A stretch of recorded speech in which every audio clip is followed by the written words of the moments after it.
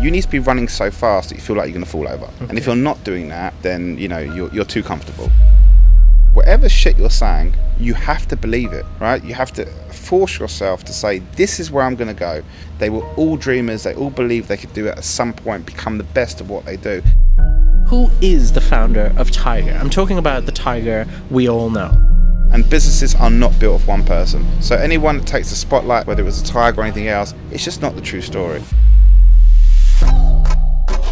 Michael Kenner, former business analyst at Credit Suisse and assistant vice president at Barclays, co-founder of the Thaiger and real estate company Fazwaz, runs businesses in Thailand with an estimated value of $100 million. When I got thrown out, they said he should be a builder. Is this what life is there for me? That, there's limitations on how far you can actually go. There's a famous saying that you can't become that rich without bending some of the rules. If you're here for news, I'd advise you to switch off right now. For an in-depth conversation on interesting topics from experts and professionals around Thailand, I'd like to welcome you to Thaiger Podcast.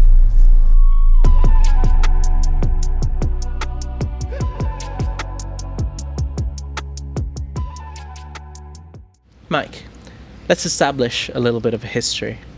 I'm going to go back to your university days, and I want you to tell me, what did you learn from your time in Aston University, and why business and public policies? I mean, the honest truth is that, I was a loser. Okay. No, straight up. I kind of just skipped most of school, and I didn't know what I was going to do. And I looked at all the universities available, and I don't think I could get into any of them, was the honest truth. So I went through like a clearing process where like you're basically looking for anything, and this is what was available. I wasn't sure I was going to go to university till a week before I went. Okay. And basically I just took any course that was kind of available. So I had zero interest in public policy. It was just an add-on to what I was doing. Yeah. Okay. So straight up. All right. Now, you're an entrepreneur. Yeah. And a business owner. For someone with such entrepreneurial spirit, why did you spend 4 years of your prime working in banking?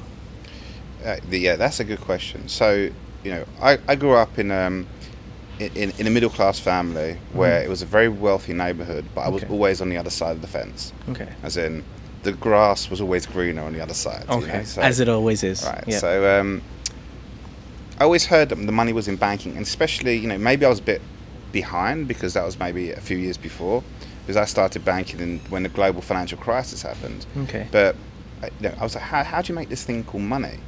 I knew the investment banks were paying well, so I applied for every investment bank under the sun, and I got rejected from every investment bank under the sun. Okay. I took a year off, and I played PlayStation, and as you do, kind of learning kind of your life. And I went back a year later, and this time I actually, instead of going through the process, because you're up against Harvard and Cambridge and all the top universities, people coming here from the US or Europe. So I actually just met someone, a guy who I thought was actually my age, and I was telling him about, listen, I don't really get this in relation to banking and et cetera, et cetera. I didn't really know too much about it, and he really liked me as a person, as my personality, and I didn't realize it was the manager director of Credit Suisse when I was talking to him. Okay. And he gave me a job, and in kind of, at that point my parents were unbelievably proud. I mean, my history is I got kicked out of school. Yeah. Okay. So like from someone who got expelled from school and failing to someone who's then gone into what his parents believe is a top tier job. I mean, for me, it was like, for my parents, it was my biggest achievement ever. And that's how I started. And so just by chance, you met the right person at the right time who happened to be managing Credit Suisse? Pretty much. I mean, it wasn't total chance. I mean, you create your own luck. Yes. So absolutely. So I've gone into an open day and I've spoken to someone, and it's a crazy opportunity. But I think you have to make your own opportunities. So you can't just sit at home and expect opportunities to be given to you. Okay. Yeah. So did you have this determination to succeed in life because, you were seen as a problem child, like you were expelled from school, obviously, then you get branded a certain type of person, like, oh, that's the kid who was kicked out of school. So did you feel like you had this, hunger inside you that I'm going to do what it takes to make me money, to be rich and successful, and I think banking is the way to go. So I guess so. So it was like when I got thrown out, they said he should be a builder. Okay. Yeah, put into manual labour job. Manual labour, like plumber, builder. And I was always relatively smart. I was always ambitious, and I thought, hey, listen, like, is this what life is there for me? That there's limitations on how far you can actually go. And I wanted to break the status quo. I thought, I can do this. Anyone can do this. Like why not me? So when I the first kind of recognition was when I landed a job in banking. It was like, okay, I can compete on this level. But going into that world is very, what you believe you're going to get or how that life is versus the reality is far from different. It's very, very different. Okay. So going into that world, you realise that actually, number one, the people aren't that smart. Number two, only a very small minority of the people get paid really well. Number three, there's a lot of kiss in banks. If you want to move up, you've got, kiss your manager's.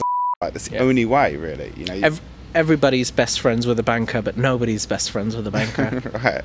And I became very disillusioned working in the bank. Okay. Like extremely disillusioned, and it was just because I didn't aspire to be them, and they weren't. They were all idiots or arseholes. It was just that they weren't that good. They didn't aspire for to help people or really achieve in life. They're all very comfortable, just sat there, and I felt that.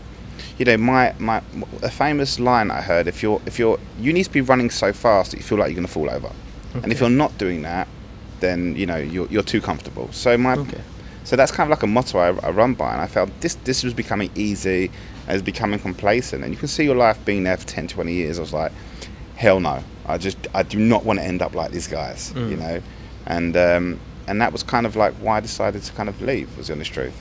All right. Mike, your first business venture was during university, so I want to start off from the bat talking about some of the failures you've had. So why did your first serious business venture, importing poker chips, in 2005 fail? Okay, so I'll give you some backstory, right? So poker boom's happening right now. It happened, I think, 2004, and everyone just started playing online poker. And at that time, I used to catch Americans drunk. That was my gig. I was at university, waking up at 3 a.m., catching Americans online drunk, and beating them for large stakes. Yeah. It was quite easy at that time, before the pros started realising that this was a ticket. So playing poker, and then we're playing with the set, but the set was £100 from Harrods. It was so expensive. And I was like, whoa. And my friend was like, hey, listen, this is crazy. So he started messaging people in China. On AOL Instant Messenger, and he found a few people that said, hey, we can get these landed in the UK for $10. I'm like, whoa, that's cheap. So we went around, we started pitching them to HMV, all the big stores, Toys R Us. Bad move, because they just go directly to the suppliers. Yeah. So we knew we had to diversify. At that time I didn't even know what diversification meant. Like hindsight's amazing. So we started branding them. So every set would have the chips, the case, the cards. It was all branded. We branded them with the online casinos. And we went and pitched this to a few online casinos, and we managed to land a contract with the biggest one in the world called 888.com. They were the number one at that time. Yeah. And I was a kid. I'm 19, and I'm at university. And so we had these contracts, and that was, we thought we'd won. I remember we got the deposit, and the first thing we did was we went to a nightclub and started buying champagne. Yeah. We're loaded. That's the way it went, and the whole thing just went very, very quickly downhill. Yeah. Okay, fair enough. Look, Michael, over here we're going to go deep, and this is going to be as transparent as possible. Now, I want to ask you a hard question. Have any of your business ventures involved unethical practices? Because there's a famous saying that you can't become that rich without bending some of the rules. So the answer is, it depends who you ask. Okay. So I'll give you an example, right? So if you buy up all the real estate on a road, you're an entrepreneur. If you buy up all the milk, you're an entrepreneur. If you buy up all the oil, you're an oil baron. But there's some things which are open markets. If you do, people are like, that's wrong. For example, it could be music or concert tickets. You know, like if someone buys all the concert tickets, are they entrepreneur or are they the scum of the earth? It depends, you know, what kind of region you're in. So I've always tried to keep it within my kind of ethical kind of, you know, compass. But you can't please everyone. Some people think that what you do is wrong, but you know, but they do something. You know, everyone's trying to justify their own existence. So I think the main thing is I do, as long as no one's being hurt and no one's being defrauded, then I'm okay, you know, with that process, because the way to build business, to get to A to B as quickly as you can. Okay. Yeah. It's not to do it the right way, it's to do it the quick way.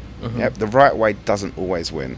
It doesn't help build people and help build companies that supports families, you know. So if you're running a business, you need to get to B as quickly as you can in the lowest cost base as you can. Yeah. So some people don't like that concept. So, you know, so yes, ethics is always there, but I keep my own ethical, you know, kind of compass around, and I put myself in check quite a lot.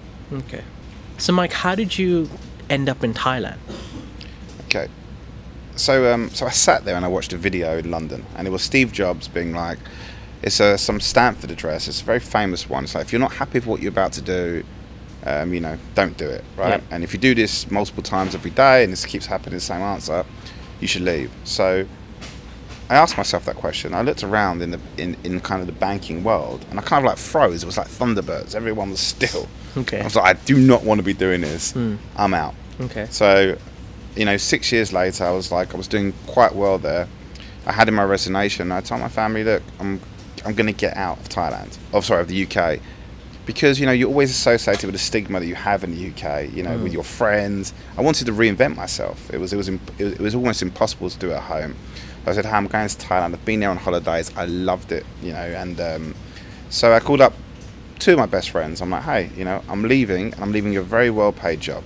And I have some money with me. I'm going to go to Thailand. I'm going to start a business.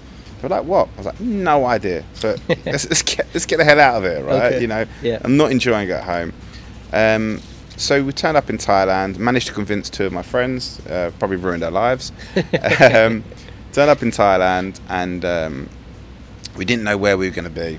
So we ended up in Bangkok. And at that time, I don't really know Bangkok. So we said, hey, can we get a 3-bedroom apartment? And we found one in a day, and it turned out we didn't know what Soy Nana was. We was on Soy Nana. Oh, nice. Okay. I know. So it was the first month was basically there was no work involved. It was just understanding that, you know, we're living down the biggest red light district in probably the world. Let me learn my surroundings. Okay. So I think after that we decided, like, we can't live here, you know, without dying very early. So we're going to head to Phuket, because I knew Phuket. And the first experience was we were renting a house.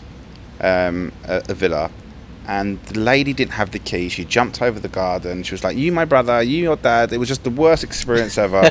We didn't trust her, you know. We didn't know if we were going to get our money, or if this was even the villa we're breaking in and then breaking and entering the villa. So my business partner who said, this is the one. We fixed this real estate issue. And literally that was how Fazwaz was born. It was like, this is a problem. And we tried to fix it. So that's kind of like how we ended up, you know, coming up with this. Yeah. So sorry, just so that the audience knows. So you're the owner of DBV.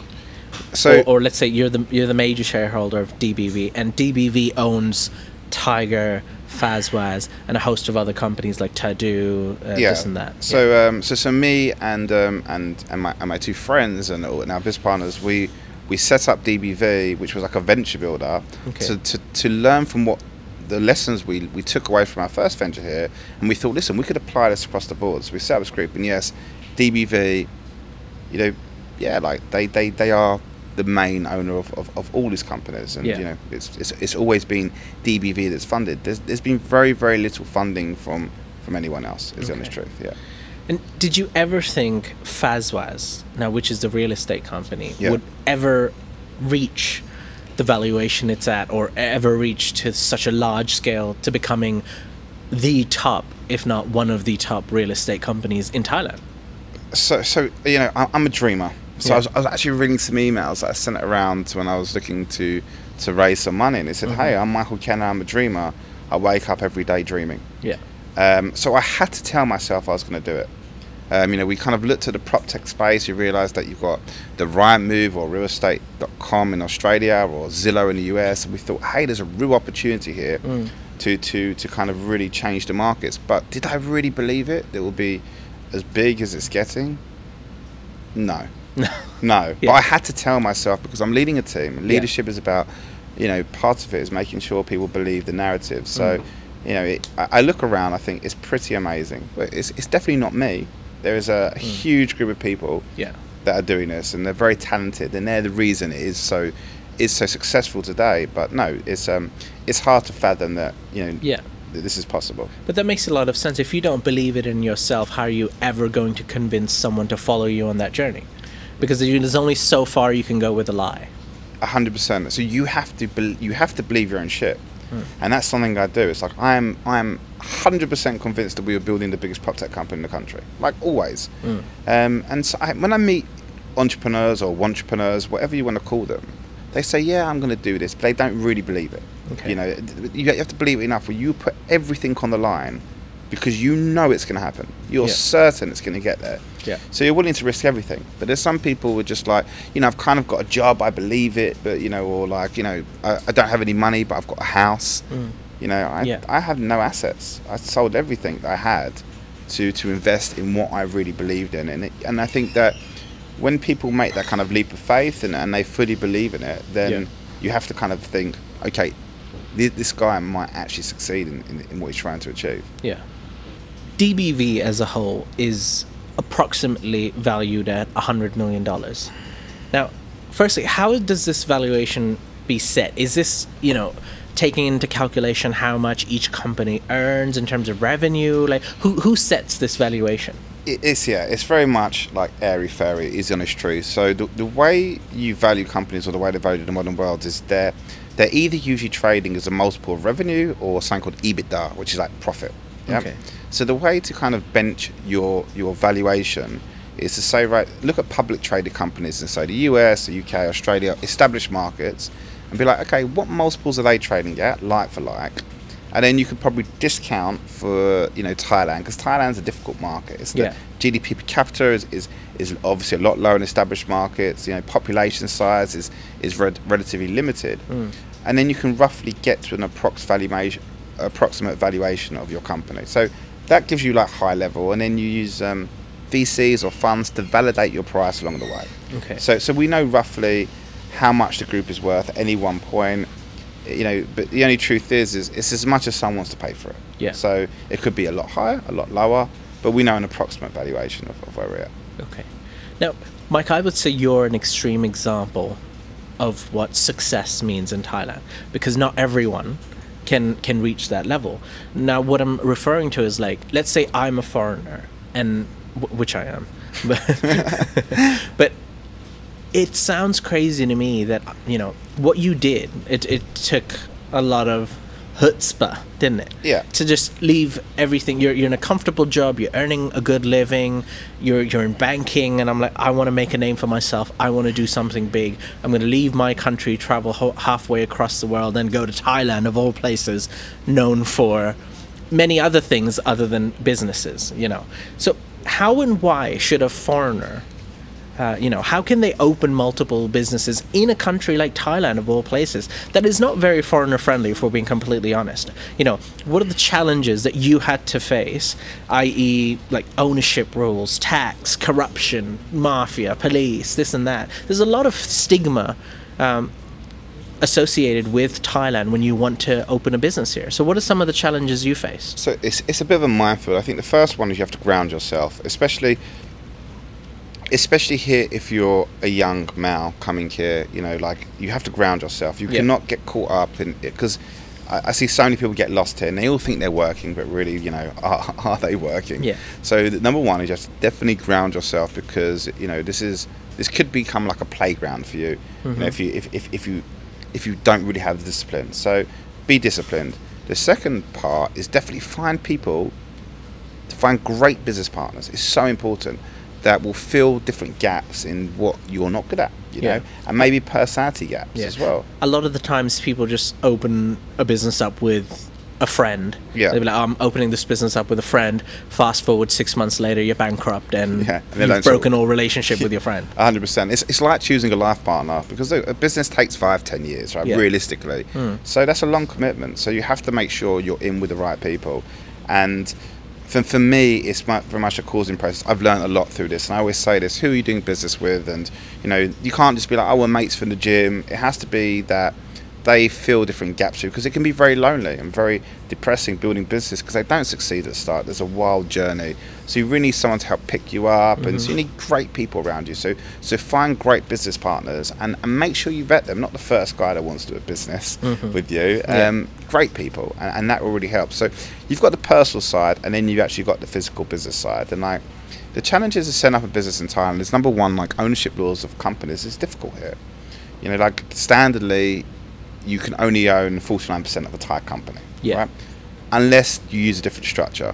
That's what you did, BOI. Correct. So the government's getting better in supporting it. So they've got the board of investors, which allows you to do some different business units, as long as it's adding value to Thailand. When I say adding value, usually it's like training, skilling up, young Thais. So technology companies do well; they love this. As long as you show a plan. So there's all different types of companies that the BOI lets you do. We have to do a business plan, and you can imagine Thailand is so slow. But was it difficult you come up with your business plan, you want to enter Thailand with the BOI. How difficult was it to get through the initial stages? Oh yeah, it's a lot of paperwork. I'm guessing. It's painful, and you're pitching this to the BOI kind of government, and because you're speaking English and they speak English, relatively. Yeah.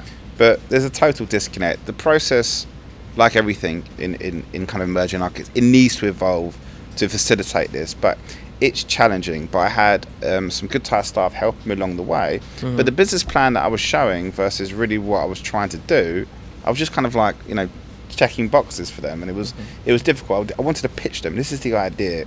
The idea was we build Siam Valley, which was Silicon Valley in Phuket, and that was the idea initially. And we create a tech hub in Phuket.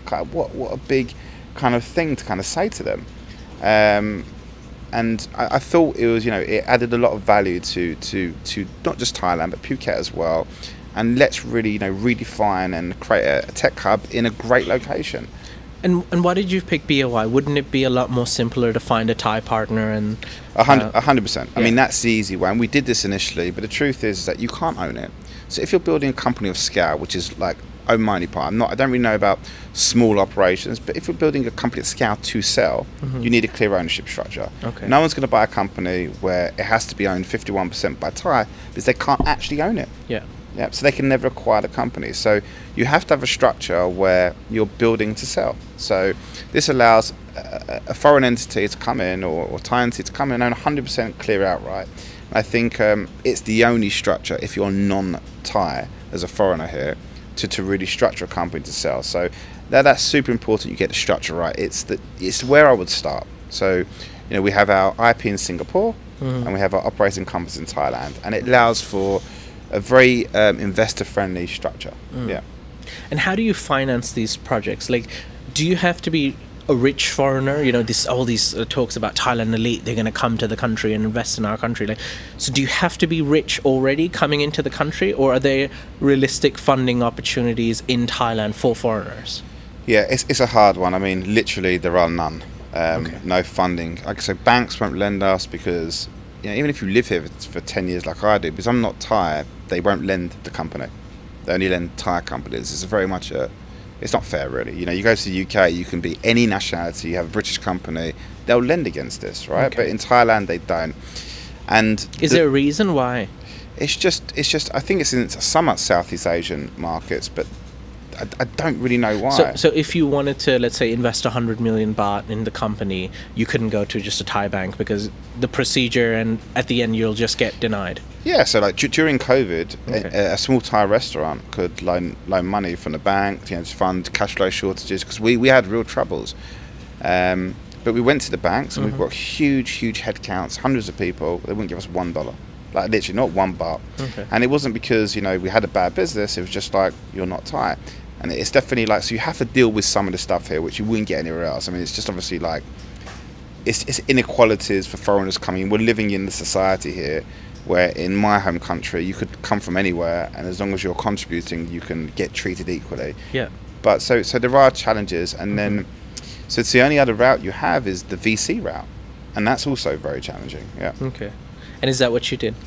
So I funded a lot of companies myself initially. I was kind of in a fortunate position. I came out here with some money, but eventually we had to go to get funds. There's only a certain amount of money you can put in before you don't have any money left, right? So the issue with the VCs, especially in Thailand and Southeast Asia, number one is that, like, let's be honest, VCs, the people you're speaking to, they're all kids, Yeah. Like, they seem to be very young. yeah, they're not entrepreneurs, most of them. They're just working in a job, right? So, and they are, how can they spot a good business? So a lot of them are kind of followers, like sheeple VCs, where it's like, oh, if someone else is investing, they will just follow.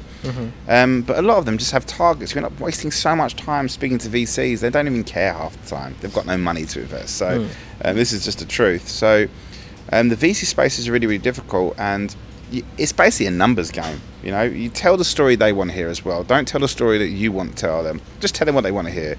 Would you compromise for money? So if they said, hey, you was going to do this, but really they said, well, if you kind of did this, I'll give you money. Just always be try and fit into their box. But it's the whole funding mechanism in Thailand is hard, and to get VC money, I mean, there's not loads of it going around. I mean, there's other markets that these funds like Indonesia, where there's 300 million people, and Vietnam, where it's a crazily growing market, and then Thailand kind of gets left at the back slightly, because there's not that many success stories. And you've got to think, in the US, usually the rich founders have done really well, like the Facebooks or the Microsoft. They create their own funds and reinvest their money back into the system.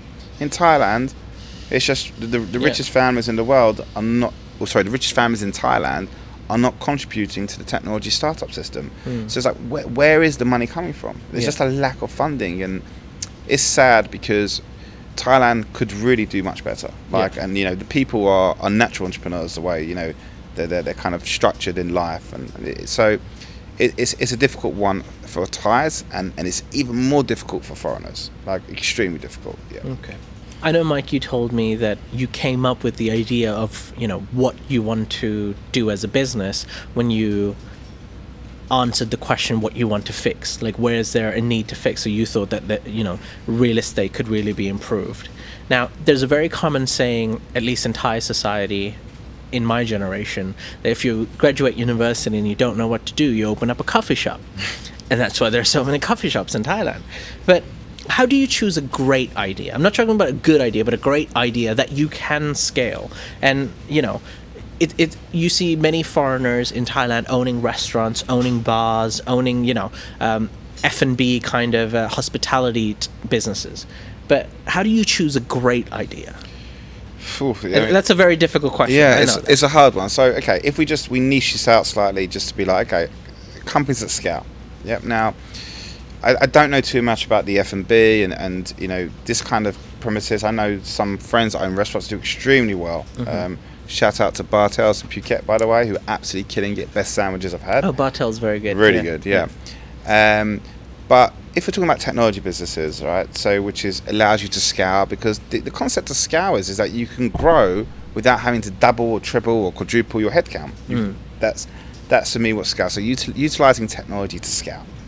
So how do you vet a good idea? The truth is that are you really solving an issue, right? Or are you just pretending you're solving an issue? Don't try and change the markets. Try and complement the markets. Would your friends and family buy your product or service you're offering? And could you get 10 people outside your friends and family to validate that this is a good idea? Would they actually not just say, oh, that's a fantastic idea, son, or oh yeah, that's a great idea, mate, you should do it? Like, would they actually make them buy the product or service? MVP. Test this using something called minimal viable product. People over-engineer and overbuild. Build the cheapest version of what you're trying to build and do it quickly and test it. Most people, they go well beyond. So what we do is we just test lots of ideas really cheaply. Hey, does this work? Does that work? Could this have demand? And we take it to market really quickly, really cheaply as well. And that way we don't waste our time. Because listen, money you can waste, of course, time you cannot get back. You cannot make more of time. So it's so important that you validate your concept quickly and cheaply. Don't spend time. So the best way I would be is like, you can now work out who entrepreneurs and who isn't. I'm quite good at this now, because most people are like, I've got an idea. I'm like, so is everyone. I don't entertain these conversations.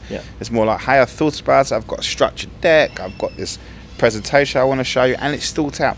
These people will succeed usually. Maybe not in that concept, but if they operate like this, then of course they'll succeed. But I've had people just come up to me recently, oh Mike, I've got an idea. I was like, I don't care, tell your idea to your mum. Like literally. My time is valuable. So it could be any idea, as long as it's structured well and thought out, and you start the way you want to finish, as strong as you can. And I think one of the best advices, even when I started off in the Thaiger, you gave me was, look, Jay, if you have an idea and you want people to either believe in it or do it, come up with a proper plan, come up with a presentation, show them why that they need to invest their time and money in it, and you're definitely more likely to get that than just being like, Mike, I've got a great idea, you should believe in me. Show the hard facts, show the projections, show what's possible. If you truly believe in it, then try to share that belief and dream rather than just hoping for the best. It's hard because they don't know how to do this if they've never done it before. But look, there's so much content out on online. It's just people just lazy. People are like, hey Mike, I've got this idea. I'm like, listen, I travel on flights every week. I have an hour, say, minimum on a flight where I'd read someone's business plan if they sent it to me. Not one person has ever given me anything. Not one. And it's sad because, internally in terms of my staff, and sometimes, people actually do, and I'm like, wow, this is good. Because like if I spent that much time thinking about it, then the chances are it's probably not a bad idea, because I've gone through it in detail to try and understand the market. So, whatever you're going to do, just if you're looking for money, or even if you're for yourself, without even looking for investment, put it down. Don't just come up with an idea and be like, I'm going to do it, and focus on your logo and your website, your business cards. I mean, it's just silly. Focus on the actual concept. Does this make sense, really? And then once you have that, you have much more chance of succession. Let's talk about leadership.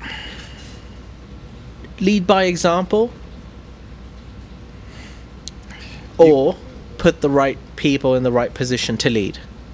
Yes, find leaders. That's it. It's like some entrepreneurs are not natural leaders, which is weird, right? Because you think they would be. But leadership, this is not my quote, so I'm paraphrasing someone else. But there's bad leaders are managers, and great managers are leaders. So the game is to always be a leader, and a leader of people. You need people to be able to follow you in the vision. That's really what's going to get them to work the extra hours or the extra care. A very dedicated and motivated team that believe in one vision has a higher chance of succession. So the question is how do you develop leadership skills? Can you be a leader? Because look, if you go back to ancient times, there was always one guy leading your troops into war. Not everyone could do this. So, but there are courses to develop this kind of skill sets. But you need people to follow you. It's super important. So, and the aim is to have multiple leaders, not just you just can't be the only leader. You need everyone to be leading. So I would say that entrepreneurism is something that can be done internally. You don't need to be a company owner to be an entrepreneur. You can use this skill set as inside a company structure and really have these qualities. So 100% find great people. This is all it is. Find great people. It's not I'll give you an example, Jay, right? In the Thaiger, you're pretty good, and I think you lead people. I watch the way you command your team. And this skill set is admirable because you care not just about the quality of work, but you care about your team. Whereas some people care about themselves and not anything else, and it's all about them. And I think these people, unfortunately, they never hit the higher echelons of success. In terms of, if you take 100 people and you took a sample size. So I think find great people who have natural leadership skills, and most of them don't even know they have leadership skills. That's a weird thing. Once you understand what you're looking for, you'll be like, yeah, he's awesome, he's a great leader of people. And it's such an important skill set. It's probably the most important thing. Building a business, find great people, right? much higher chance of success. Okay. Okay, I've got a more deeper question for you, because I've noticed as well, like, look, the empowerment of leaders, and especially young leaders in your companies, does that stem from your own past experiences or struggles trying to make a name for yourself? Yes. So when I was in banking, I always thought I could do more, but no one wanted to listen to me. I was a kid.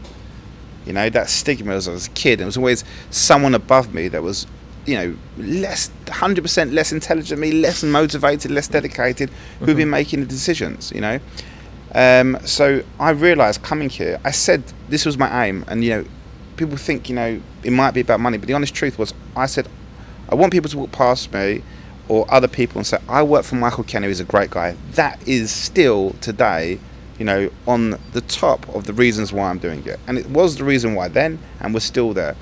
So I noticed that some people don't have the opportunities, to excel, but they're great people.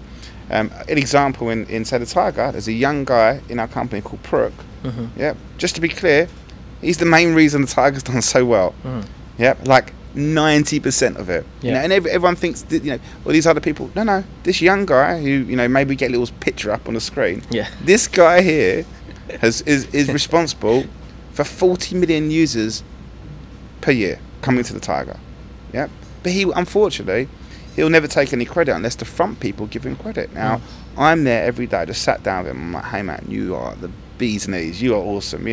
Young Thai guy, probably wasn't given a second look at different opportunities out there, and now he's blowing up. And I see this in all different parts of all the group. We've got some amazing young Thai talent who are blowing up, that probably wasn't given the same opportunities that, say, wealthy, more educated Thais were. But these guys are killers, and that's what you need. They won't stop until you win. So it definitely stems from me not being given opportunities, and now I'm fortunate enough to be in a position where I can provide opportunities. It's not identifying, the people who's got the people who've got the best banter or your best mates. It's the people that really can fly, and it's such an amazing feeling watching them blow up. I'm like, wow, this buzzes me out. Mike, talking on the topic of Thaiger, let's get some things clear.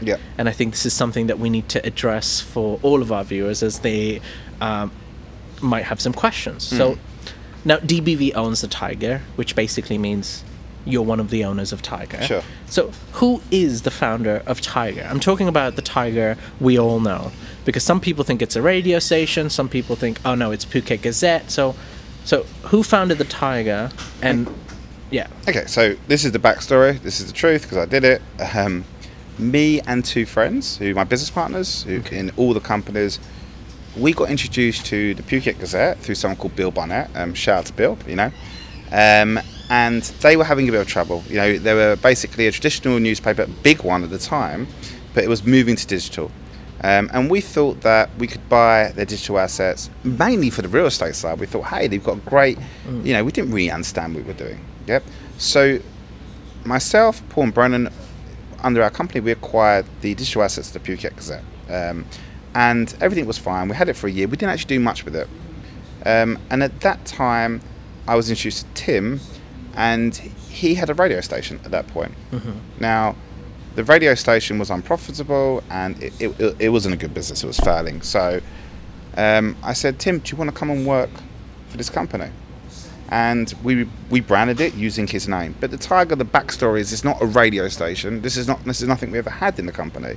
The narrative, it might have been said that way, but the truth is that we never did a radio station. Tim had a radio station, which it was unprofitable, which we ended up having to liquidate and pay for, and we lost quite a lot of money doing it. So we then built this business, and we hired some great people. Tim was definitely one of them, who was hired and paid a salary, but we had some other amazing people.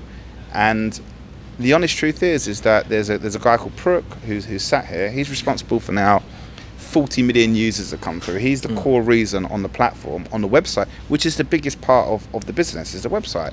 Everyone thinks it's a YouTube channel. He's the main reason. Another guy called Paulie, who helped build this technology, super quick, super smart guy. And plus now, 70 people that make the business, it is what it is today. And, we had a bit of lightning there. This is the storm. I know. Coming. It was like doo-doo, as I was saying it. But yeah, so there's some great people inside the business, and businesses are not built of one person. Yeah. So anyone that takes the spotlight saying, hey, I built any business, whether it was a Thaiger or anything else, it's just not the true story. People build businesses, groups of people build businesses, amazing teams build businesses, and the Thaiger has unbelievable people sat here, young, motivated, dedicated, and they are the reasons that it happens. There's no one man. As I said before, if I left tomorrow or died, the business would grow. Okay. And so I think, so that's kind of how I perceive any business. I think that's fair for a company like Thaiger as well, because, me, Natty, and Jet are the faces of the company. It's easy to feel like, oh, these three are the Thaiger, but you're right, as in, if I left the Thaiger tomorrow for whatever reason, of course the company is going to move forward and continue. And I think it's more than just a company like the Thaiger should not just be dependent on one person. No, I think it's the narrative you tell as well. So, if you want to, if there's definitely ego at play and you want to make out that this is a one-person company, it's not. I mean, with this conversation we're having, I can see camera people, editors, people helping out with props. There's so many people involved, and these are the unsung heroes. Yeah, absolutely. This is why it happens every day. It's not because someone gets up or you come along and put your face on it. It's because of these people. And without people like you, these people don't go to work because they're not motivated, don't feel they're treated well, they're not happy. Then So I think that it's a team effort, and it always has been, and it always will be. And the rhetoric that it's any one or individual, whether it's me or whether it's someone else, this is just not true. Okay. Yeah. So then, are you the majority shareholder of the Thaiger? Yes. Have you always been? Yes. Okay. Okay. So at one point we owned it 100%, and then I gave some people shares. No one paid me any money for them. And then we had a round, which we did a crowdfunding round with some investors, and they were amazing. And they basically, in the most difficult time, they put their capital in. Yeah. And these investors are also unsung heroes. They literally came in during a very difficult time during COVID and basically propped up the company and allowed us to grow and pay the salaries of everyone else.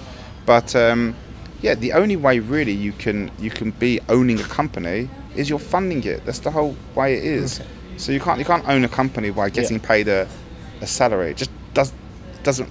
You can if you're paying yourself. But so it's Well, talking about unsung heroes and people who don't get a lot of attention, like Perk, like Paulie, for example,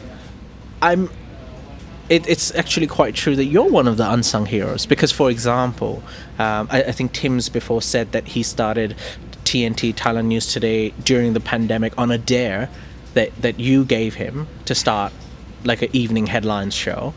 And when I joined, Good Morning Thailand, for example, was an idea you had from Good Morning Britain, a show that you grew up watching. So, I mean, in my opinion, you are solely responsible for the creation of the Thaiger's two most popular shows that everyone watches and loves. Nobody really knows that, though. Yeah, because do you know what? Because my stress is that, and the first thing for me is to make sure I take care of the staff. Before any of the viewers, the staff have to be taken care of. Everyone needs to be paid salaries and provide for their families. That's the most important thing. So behind all of that stress and that immense pressure, having a group of companies with hundreds of people just sat there everywhere, and they support hundreds of other people, is the only thing I can put my attention. It's very hard to sit back and then take a pat on the back and be like, okay, good job, So I think I'm not in this for pats on the back, and I appreciate your very kind words, but the honest truth is coming up with an idea is one thing. It's the people who actually make it happen. Yeah, and sure. It's the people who executed that. And again, there are so many people involved in executing a business strategy that do not take the credit, and these people should be given credit to. And I'm going to make it my kind of a part of my mission to make sure these people get rewarded equally. Talking about Thailand News Today, like coming up with a headlines show for Thailand, was there a specific reason that you decided to do that? For example, Bangkok Post, one of the biggest, English-speaking news companies in Thailand, they never even ventured into social media or in YouTube, for example. But Thaiger already being a successful news website, why did you think that Thaiger could start doing the news on YouTube? Was that just a feeling that you had, or is that something you felt like, okay, there's a gap in this market and that's where we need to Do you know what? focus on? I would like to pretend like I had some some profound experience. The truth is, I was like, try it. Everything, I'm like, try it. Have a go. See if it works. If it doesn't, we kill it off. Mm-hmm.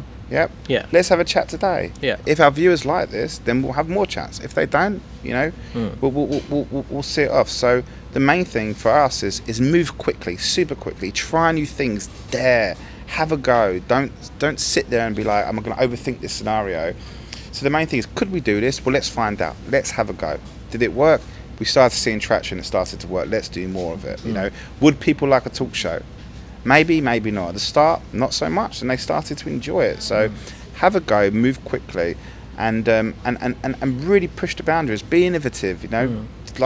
And things change with time. For example, I think when we started Good Morning Thailand, like the idea that it was Good Morning Britain, I think now that it's kind of just evolved into something else, and sometimes you just have to go with the flow. Yeah, and you have to take like the wider perspective when you're analysing stuff. If you just, for example, on YouTube, there's a few commenters that will just be like, oh, we don't like this, or bring back Tim. And the honest truth is that this is not the majority. The loudest people do not represent anything, is the honest truth. So you have to look at all the numbers and be like, okay, how many people are watching this and enjoying it? Not the people who are miserable and just like feel like they have to say something.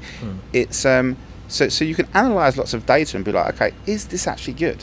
And then you've got the answer. You don't need people to validate it by commenting. Most people don't say anything. They just sit there and watch and enjoy. So stuff evolves, and that's it. Keep challenging, keep improving, keep innovating. This is how you succeed, because otherwise someone else comes along and copies your model and innovates your model, and then they kind of jump you. So it's all about building stuff, innovating, and really daring. Don't just sit there and be, okay, Peter, I've heard this comment which is like, if it's not broken, don't fix it. This is not true anymore, guys. Yeah, that's why new businesses are the biggest businesses in the world, because if it's not broken, don't fix it. It's like, that's what Blockbuster said. And then Netflix came along and innovated. By the time they had a second peep, it was done. So I think innovation is core. Provide better experience. Give our users more enjoyment on any product, service. Doesn't really matter. Keep pushing that boundaries. Don't rest in your laurels where it's like, okay, I'm happy, I'm winning. I'm always going to be winning. As soon as you get into that comfort zone, you lose. It's you have to innovate or you're out. Yeah. I believe that this is where we're going with this. Okay. Right, Mike, to end this podcast, I'm going to refer back to the title of this video, which is going to be called How to Build a $100 Million Business in Thailand. What's the one piece of advice you'd give young, old, middle-aged entrepreneurs, people who are trying to make it in this world? You have to believe. You have to believe. You have to really believe your own story. Whatever shit you're saying, you have to believe it. Right? You have to force yourself to say, this is where I'm going to go. So if you're to get to a $100 million valuation, you need to build something really big. You have to be a dreamer. You have to dream beyond. Most people can't dream, not to these levels, right? In terms of you have to say, okay, this is where I think I can go with this, and believe it. And nothing is going to stop me. Nothing. Because, I've vowed too many times along the way, if I did not have that belief system, I just would have quit, right? Going back to a job. Just laid in bed for a little while. You have to believe. If you don't believe, you will not achieve. And I think that's the same with this. The best sports people, the best musicians, they were all dreamers. They all believed they could do it at some point, become the best of what they do. And I still believe that at some point, this is going to be a lot bigger, that I will be able to help a lot more people and inspire a lot more people. So you have to believe. And if you don't believe, don't bother doing it. Stay what you're doing. So I would say that's, if you ask me for one thing, that would be it. All right, Mike, I'd like to take this moment to thank you for being on the podcast, the first Thaiger podcast. Thank you for your advice and all the information that you've provided. And we hope to invite more and more interesting guests like you on the Thaiger podcast. As for now, I'd like to wish you well in your future entrepreneurship. Give me some air touch. Yeah, there we go. And stay tuned for next time when we have another guest on Thaiger Podcast.